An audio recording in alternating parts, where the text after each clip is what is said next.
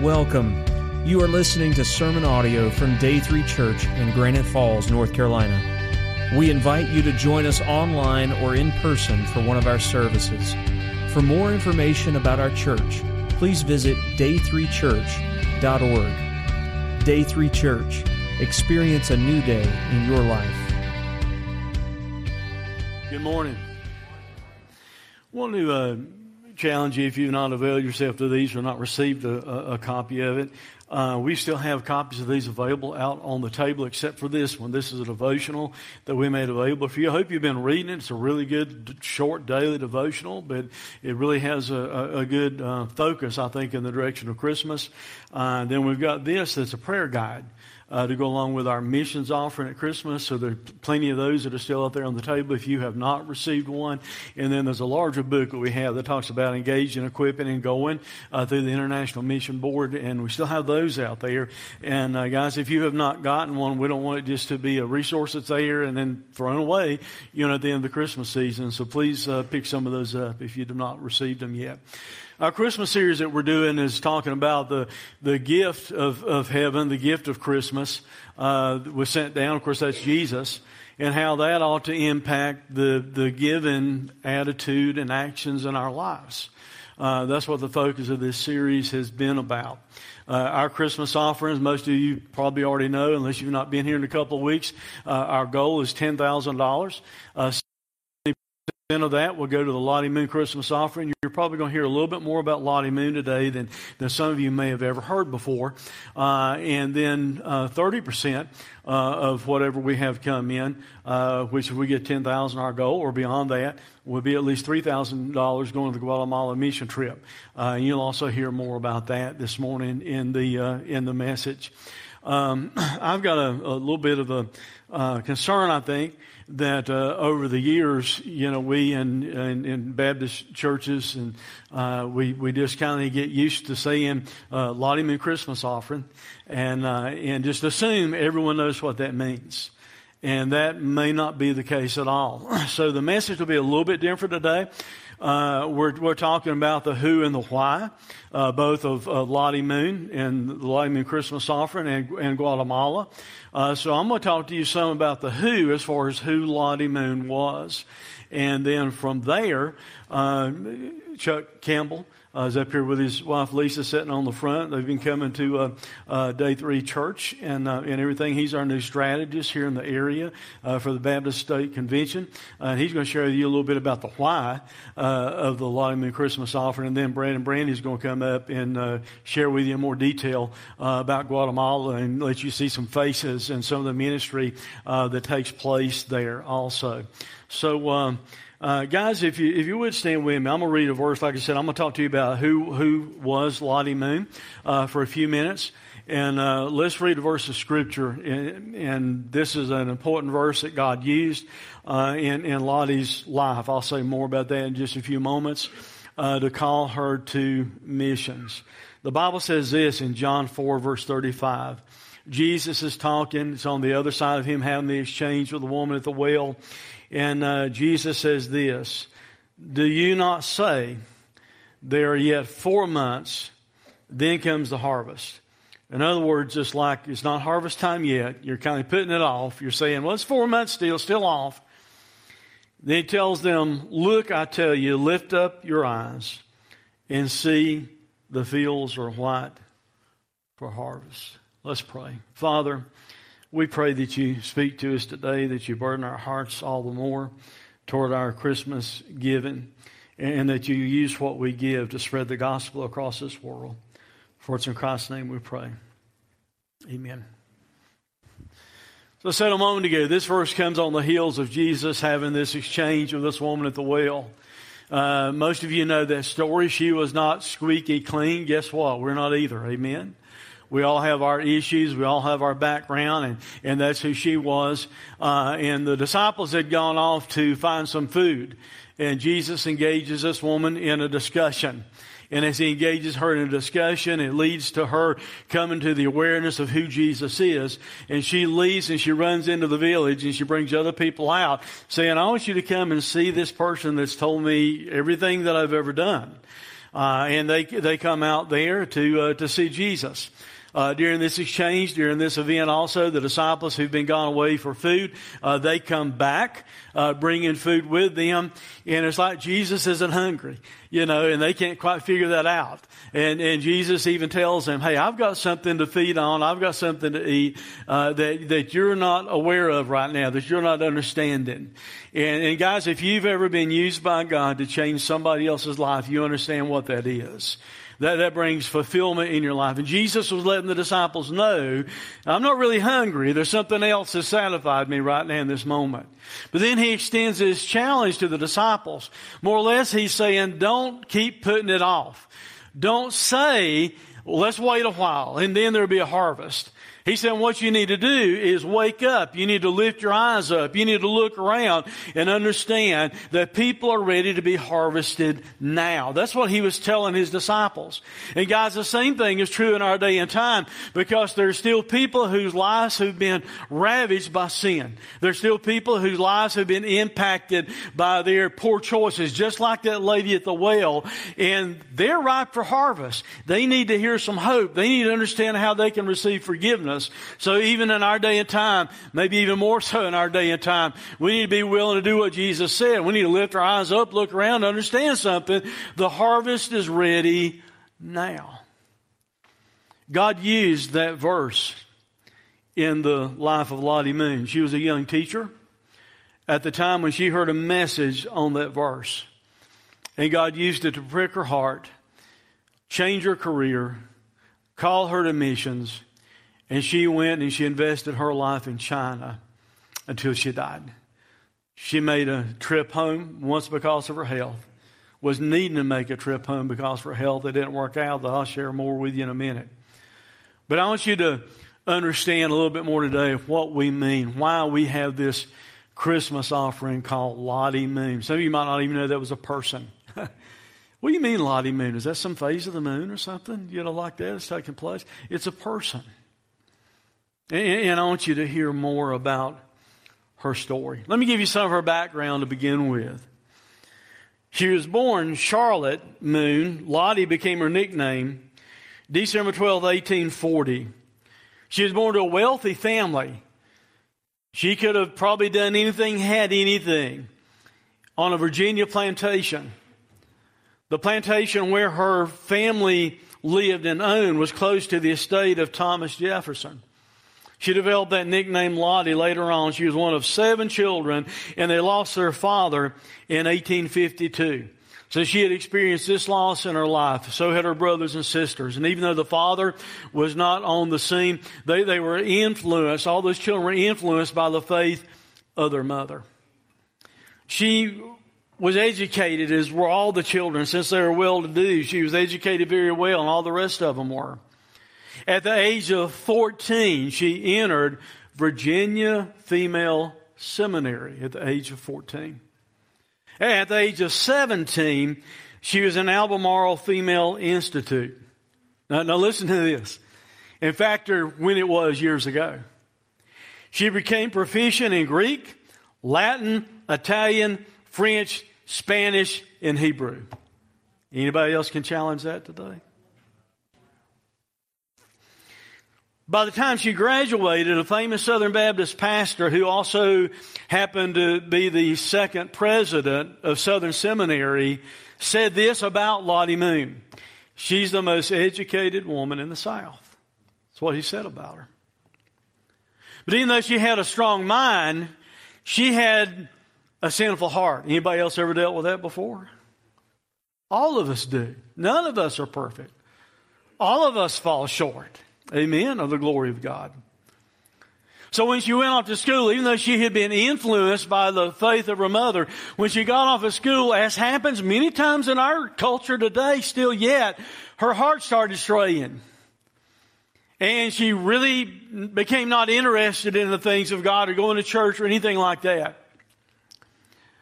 The pastor I mentioned a minute ago, Broadus, wound up preaching a series of meetings close to the school that she was attending at the time, John Broadus.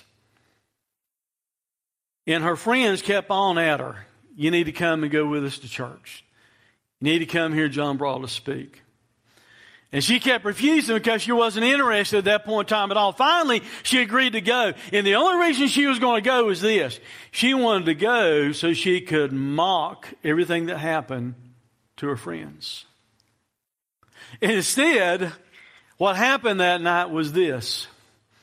The date that it took place, that she went and she listened, was on December the 21st, 1858. And God convicted her of her sin, and she trusted Christ as her Savior. And her life was changed from that point on. She was preparing to be a teacher, so she moved to Kentucky to begin with to be a teacher there near Danville, Kentucky. While she was there, she met two former missionaries to China. And that kind of started influencing her life. After she'd been in Kentucky for a while, her and a friend of hers moved to a town in Georgia. And while they were there in this small town in Georgia, they were going to start a school for young ladies there in Cartersville, Georgia. During that time, she started giving on a regular basis to the Foreign Mission Board. That's what we call the International Mission Board today. But she started sending funds away to help support missionaries out of her own personal account. Not long after that, they had a change in the Southern Baptist approach to missions, and they started approving young ladies who were not married, single ladies, to go and serve on the mission field. Before, they wouldn't do that. You had to be married, go with your husband. But they had a change take place to where she could go. And about that time, her sister, her older sister, had received a call to go to missions. She went through the Southern Baptist Convention, got approved, and then she was sent to China herself. Her sister's name was Edmona. Edmona started contacting Lottie, saying, "Oh, why don't you leave and come to China? There's not so many people that are willing to do that, and other people can do what you're doing in America, so why don't you come here?" And along about that same time, while her sister was sending the invitation, she heard a sermon on John chapter 4, verse 35 that I alluded to a moment ago. Her pastor, whose name was R.B. Hedden at the time, was preaching this text. And he was giving an appeal for more people to be willing to go. People to be willing to answer the call to go and go to missions. And God convicted her during the sermon on the verse that we read a moment ago to be willing to go to the mission field. So she started taking steps to go. When she told the girls that she was teaching in Georgia, and their family members found out that she was leaving, and by the way, her friend that went there was going to leave and go with her also, that she was leaving for missions, here's what some of the good old Southern people said to her. "It's a waste of such excellent women on the uncaring heathen. Why go to China when these good Southern girls in Georgia need education so desperately?" Isn't that tragic? You may be thinking, how in the world can somebody say something like that? Those uncaring heathen, why send anybody over there? And yes, sometimes maybe by our attitudes and actions we say the same thing. To where we're not willing to do that.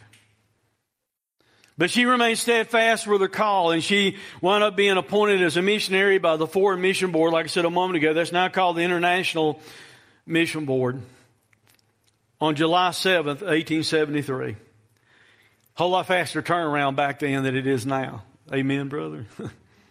So she was commissioned July 7th, 1873, left September the 1st, 1873, at the age of 32, and after a lot of tough days at sea and a brief stop in Japan to learn more about the language, Lottie finally landed in Tingchao, China, and that was her home for the next 39 years. So let me tell you a little bit about her mission work there in the area she was serving. One Presbyterian leader had said this: there's no one person, whether it be a lay person or a pastor or clergy, that can go and serve in this area unless they have a definite clear call from God, because it's just too difficult. It was a tough place to serve. There was a lot of difficulties that would take place, a lot of friction and hostilities that would take place there.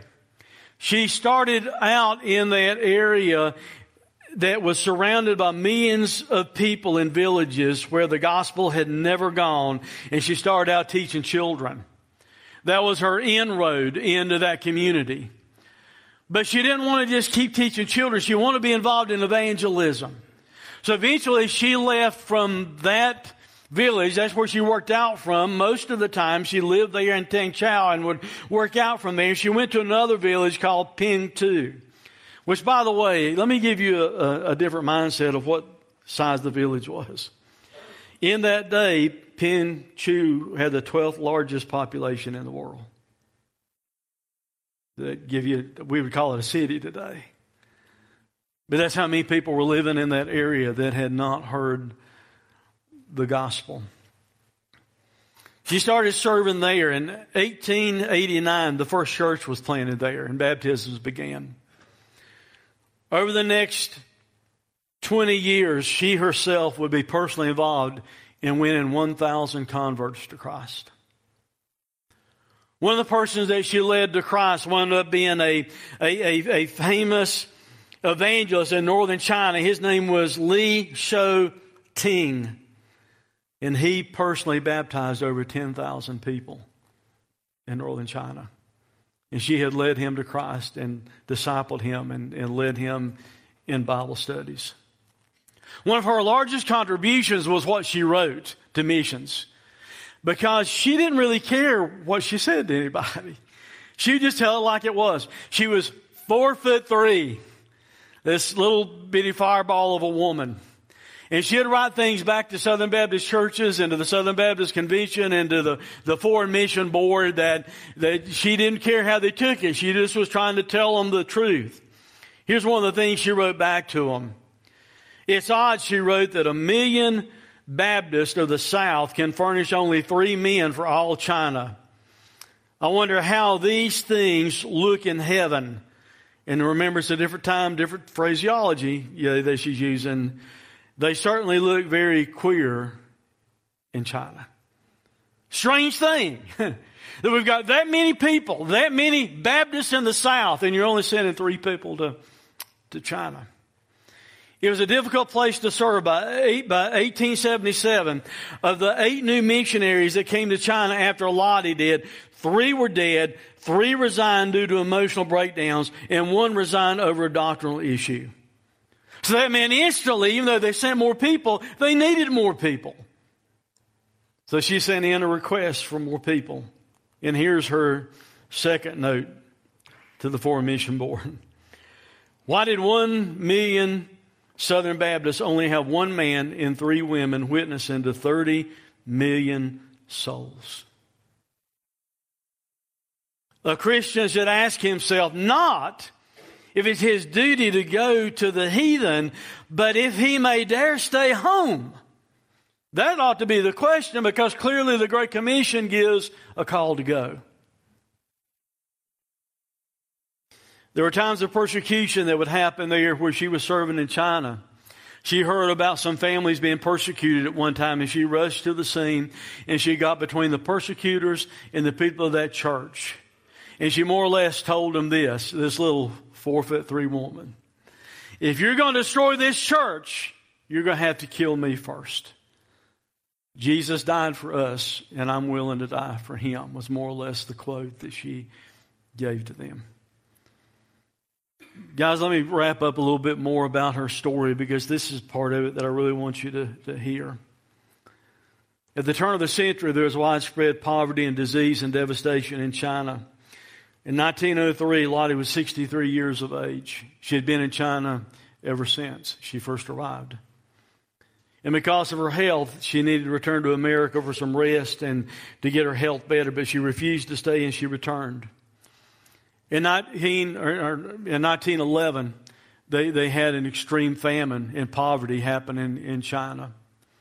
She sent back a letter to the Foreign Mission Board asking for more funds and more help because of all the people that were starving and the conditions in China.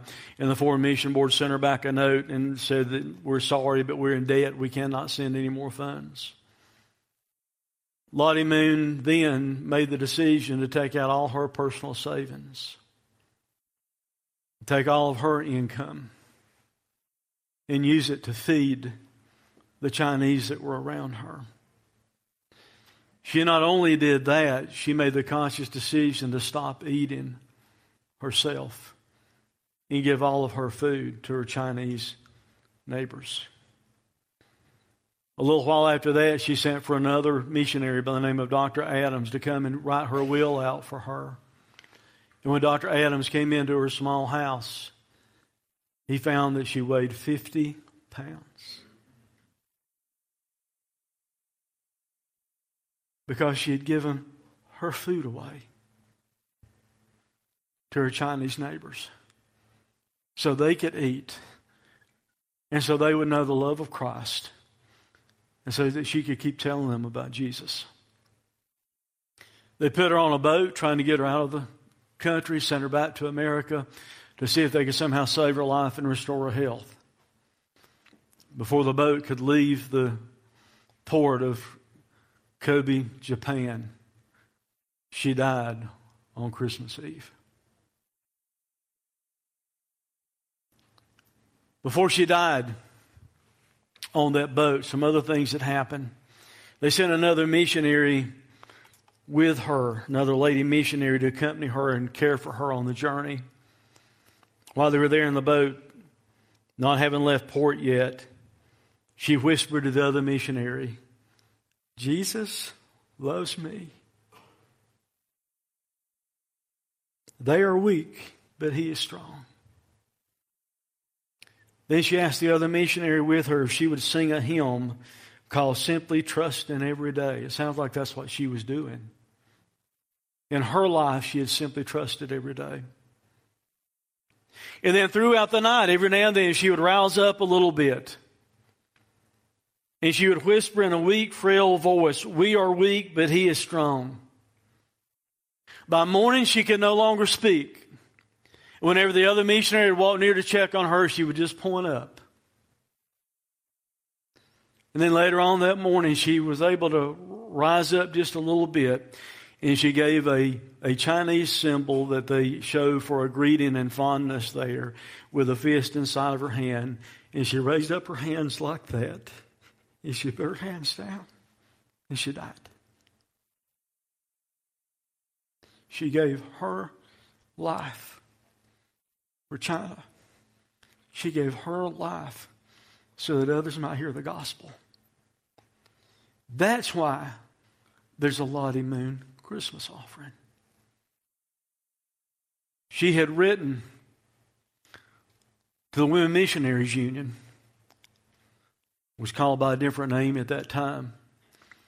And encouraged them, let's take 1 week. And let's take up an offering for missions in our churches and have a week of prayer for missions. It was on the other side of her death. And by the way, right after she died, in the year after she died, in the region where she was working, over 2,500 people came to faith in Christ and were baptized.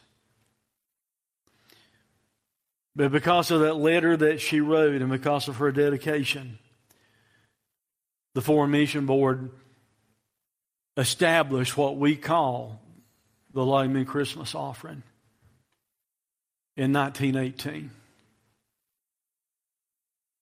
This year is the 101st anniversary of that missions offering being established. The people in China so mourned when she died. And they would ask, when is the heavenly book visitor going to see us again? Oh, how she loved us. Wouldn't you like to have demonstrated your faith so much that people call you the heavenly book visitor? That's how they viewed her. That's why we give to this Christmas offering. And at day 3, instead of just calling it Lottie Moon, we send the majority of what comes in, but we also do other work, other targeted things that we do. And this year, once again, it's Guatemala. I'm just giving us a challenge today, and I'll come back to the invitation. If Lottie Moon could starve to death for the gospel, we could do without a few meals to give more, couldn't we? My friend Chuck, he's going to come and share with you more about the why of the Lottie Moon mission offering.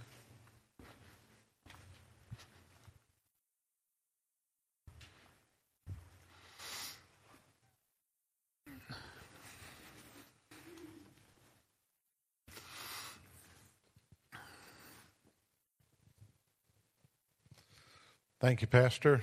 And as we continue to look at the importance of the Lottie Moon Christmas offering, we're going to look at a very practical side, the side of why. Why should we give? Why should we give to Lottie Moon? A lot of us may or may not realize that close to 60% of this offering covers the budget needs of the International Mission Boards to do global missions. And the International Mission Board sends missionaries across the globe to spread the good news of Jesus Christ to those who have never heard. And all of the gifts of the Lottie Moon Christmas offering go directly to support the work of those missionaries. And there are many needs of missionaries in other countries besides the basic needs of food, clothing, and shelter that oftentimes we don't even think about, like the need for vehicles and upkeep and teaching and training resources, phones, schooling for children and personal training, just to name a few. All of this to help to continue the work of the Great Commission. But as we think about the why, I thought about the great why of the Great Commission of Jesus Christ, where he charged us and challenged us and commanded us to go into all of the nations. He said, "Go, therefore." And what was his charge? To make disciples of how many nations? All the nations. He did not leave out a one in that charge. And the word nations is the word where we get the word ethnos, and the word that derives from ethnicity, or all people groups. And so the charge is to go to all people groups. And sometimes we don't realize there's over 16,500 people groups. And yes, in 2,000 years, we've put a significant dent in this. But as I was going back and even preparing for today, I wanted to see the numbers that are out. And the number of unreached is still 42%, which is about 6,700 unreached people groups. That means there's less than a 2% evangelical presence trying to reach these unique groups of people, culture, languages, and nations. And also in the unreached, unengaged peoples, and this is staggering, that there's over 3,200 unreached, unengaged. What does that mean? These are people groups that have never, ever heard the name Jesus, let alone the gospel. So it's a phenomenal work and need for us to be mobilizing, sending, and moving out to the nations as Christ commanded and charged us to do. I remember when I was a director of missions, we took this very seriously in our county, and we went out to try to reach unique unreached people groups. And praise God, before I left, we were engaging over 30 unreached people groups that weren't being engaged significantly before. But the only way we could do this was because of the International Mission Board. We partnered with missionaries that were already on field. Otherwise, we would have never been able to accomplish this task. There's so much work for us to be about and to do. Well, I wanted to just give you some updated numbers from last year to kind of bring you up to speed on what the International Mission Board has been about. The total field personnel right now is over 3,600 that are presently on field. I also want to let you know this number's down, and it's because of needed funds. The number of people groups that were engaged last year by the IMB personnel were over 847. The number of believers overseas that came to Christ last year was over 77,605. Praise God. And also the pastors that were trained overseas last year was 18,428. And the churches planted, listen to this number, over 13,898 churches were planted to the glory of God. And this one deserves a praise to the Father. Baptisms overseas last year were 52,586. Let's give the Lord a hand for that. I would just like us to, if you would, let's just take a moment. Let's pray for our missionaries that are on field. Just take a few moments to lift them up. Would you bow your heads? Father God, we do pray that people give generously to this offering, that the gospel may continue to go forth to all the world. And Father, we pray for these missionaries that are overseas, that face practical struggles in their ministry assignments every day, from navigating traffic to maintaining vehicles to getting into remote areas to enormous challenges that they'll face even today, God. God, just be with them, give them favor. Help them, Father, as they seek to advance the gospel, the good news to all the nations. And Father, we just pray for the diverse partners that will come their way from different nations and U.S.-based agencies and the complexities that come with that. God, just pray for unity and collaboration, that the gospel and that Jesus may be made known. And Father, we just pray for missionaries as they struggle being away from home in a foreign land with little or no friends sometimes. And God, just be with them. May they feel your peace, your presence. And Father, may others just feel led here in the States to reach out and bless, not only partner in prayer, but in other ways as well. And God, we pray for church leaders and members across the U.S. that you would inspire them to share the gospel in a more fervent way, God, because of the boldness of our IMB missionaries. And Father God, just thank you for a church that not only prays but goes as well. We love you, Lord, and praise you. In Jesus' name we pray. Amen. Now, Brad and Brandy are going to come and share about the who and why in the Guatemala mission.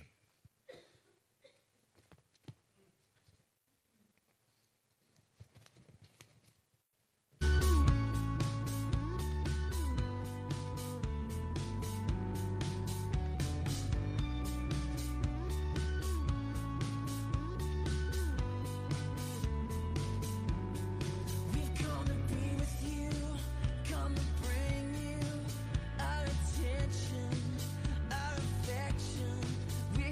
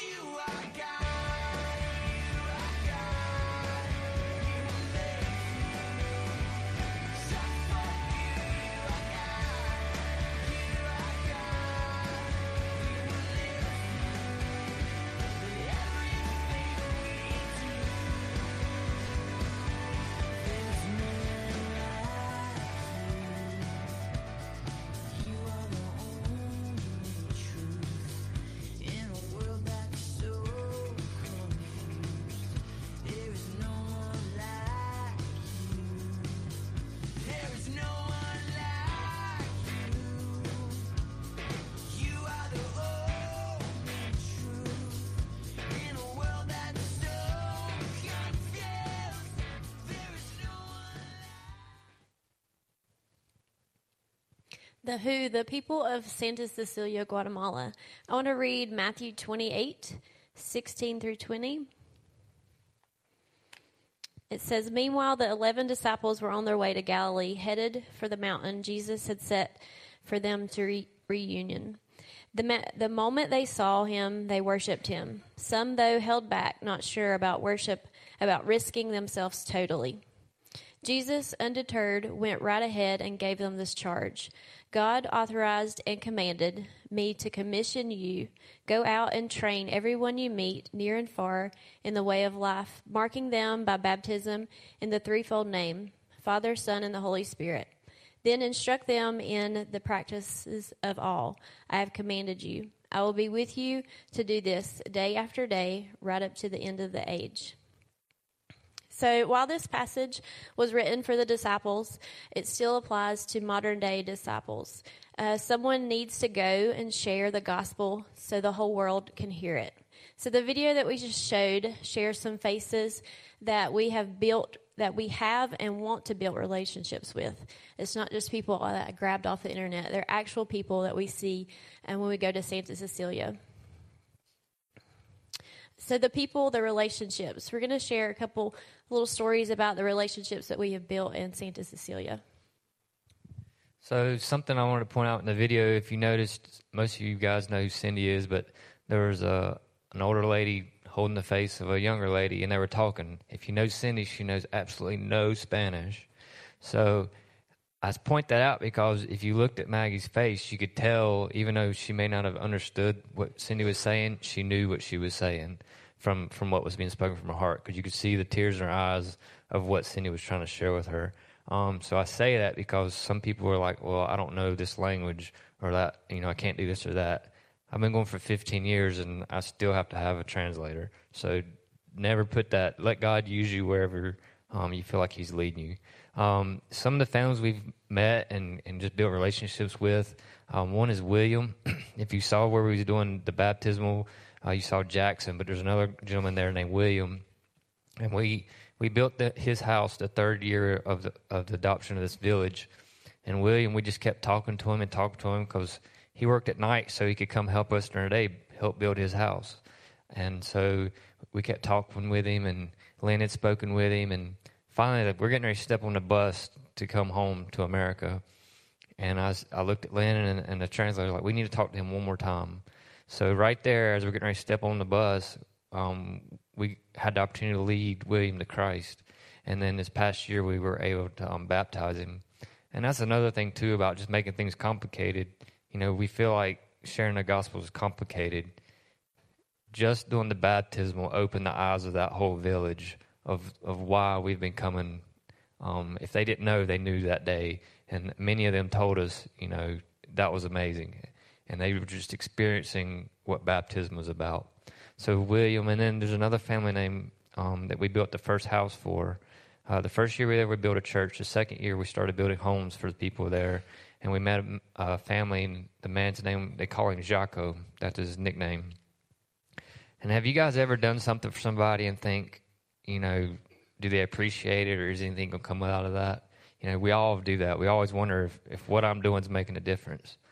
Well, Jaco's son, Henry, every year comes to me and hangs out with me when we're there, and he wants to learn more.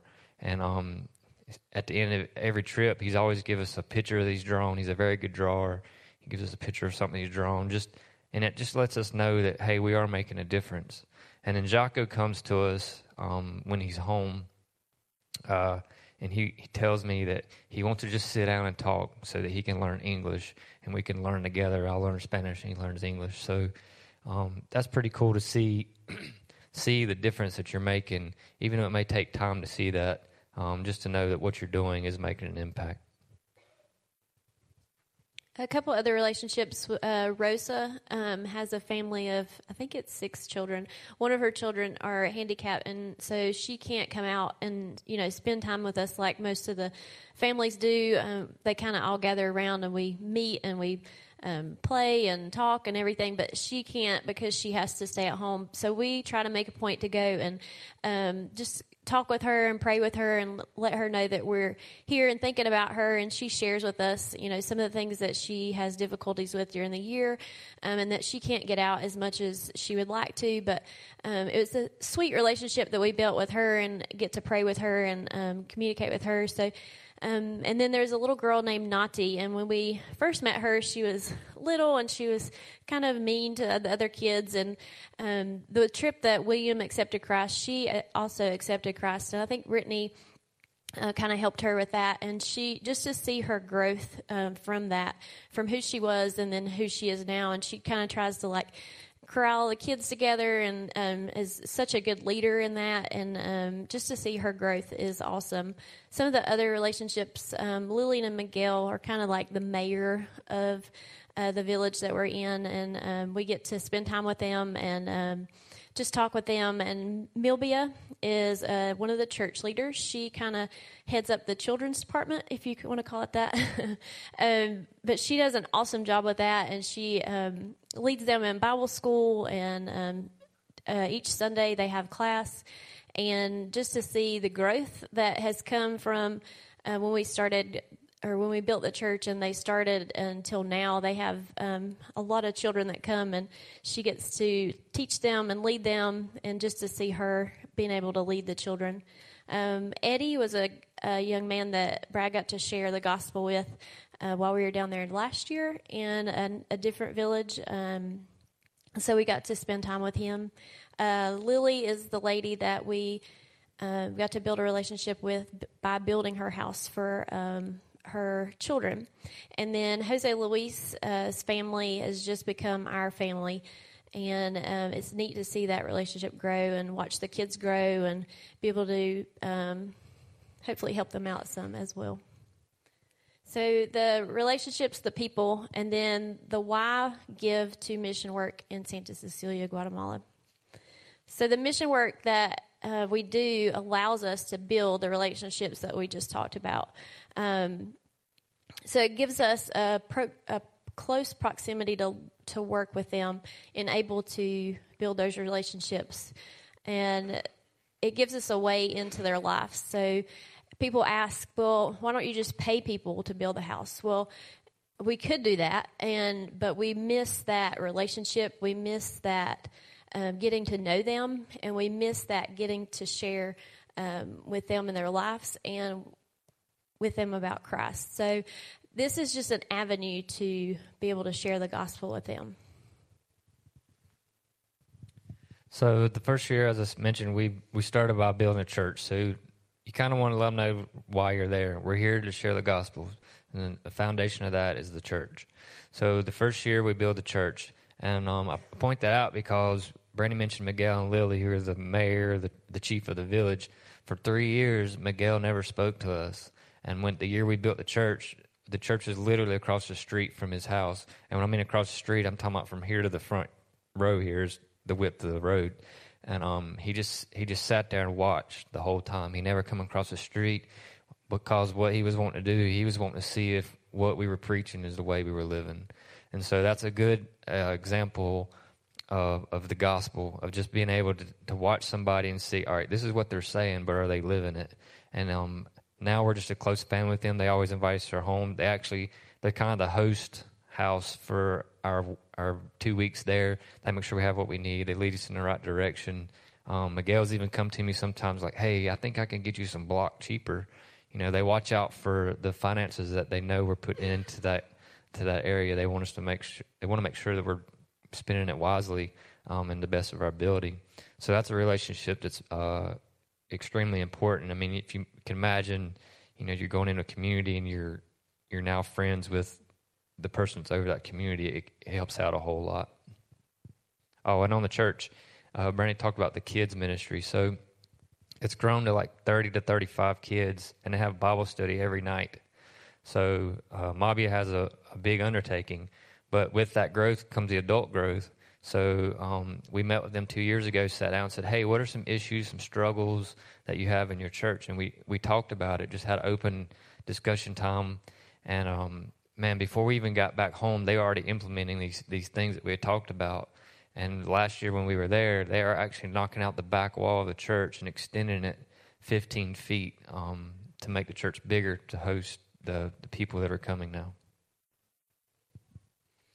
Some of the other things that your support helps us to do the mission work in is, we've built Jocko's house and Rosa's house. We also, one year, Shannon Annis went with us, and her passion right then was recycle and reduce. And so we kind of did some planters for each family. So we went around to each family and gave them some items to start their garden.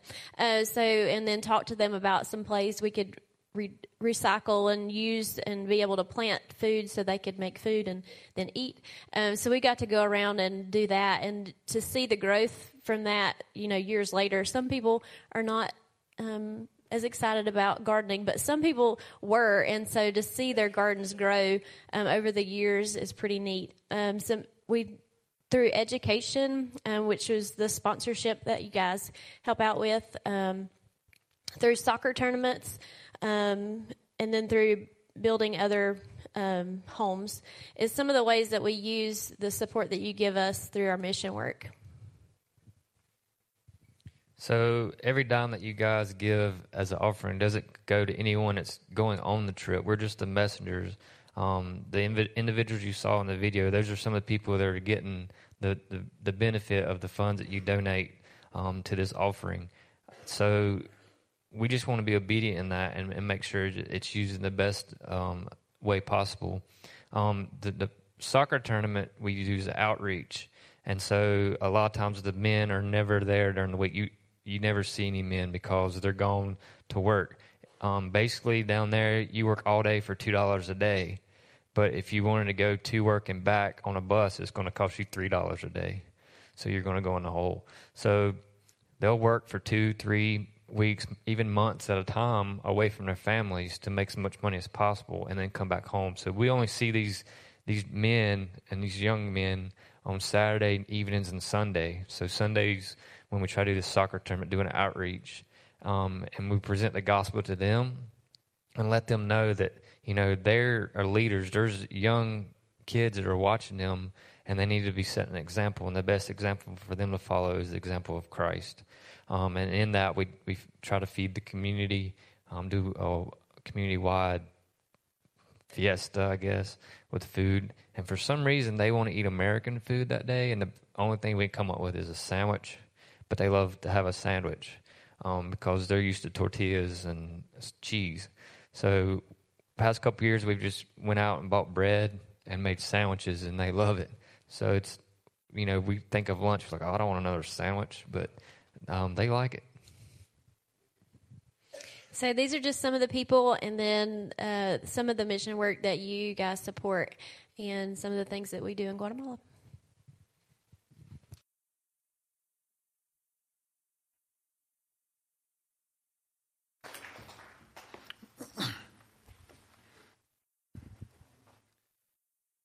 I want to give you a couple more of the Lottie Moon quotes, and then I want us to think about, as we get ready to do an invitation, what kind of legacy should we try and leave for Lottie Moon and for missions work across the world? What kind of legacy should we try and help leave for the village in Guatemala? Lottie Moon once said this: I would I had 1,000 lives that I might give them to China. She was a well-educated Southern lady who became poor for the gospel's sake. She once wrote this: surely there can be no deeper joy than that of saving souls. If you've never been part of that in your own life, I want to remind you that we did a series of focus on Who's Your One, and asking you to make commitments for the end of the year to share the gospel with someone. If you've never done that, if you've never won someone, you don't understand the joy that Lottie was talking about in her life. Or that Jesus said, I've got food to eat you don't know anything about, when he had led this lady at the well to faith in him. What kind of legacy are we going to leave there? And what are we going to be willing to do ourselves, willing to give? One last quote that she wrote goes right along with our scripture text. Lottie wrote this quote, "The harvest is very great and the laborers oh so few. Why does the Southern Baptist Church lag behind in this great work?" So let me ask you, will we lag behind?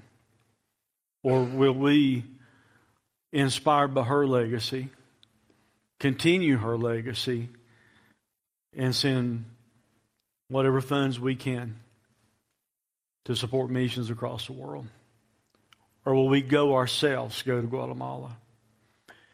God got on my case. I'd already been thinking about it. He got on my case in the first service today, and I had to go up and tell Brad and Brandy afterwards, "Hey, I'm going to go to Guatemala this year." Maybe you need to pray about that. Maybe you need to go this year also. Here's the invitation today. John's going to come up and sing like normal.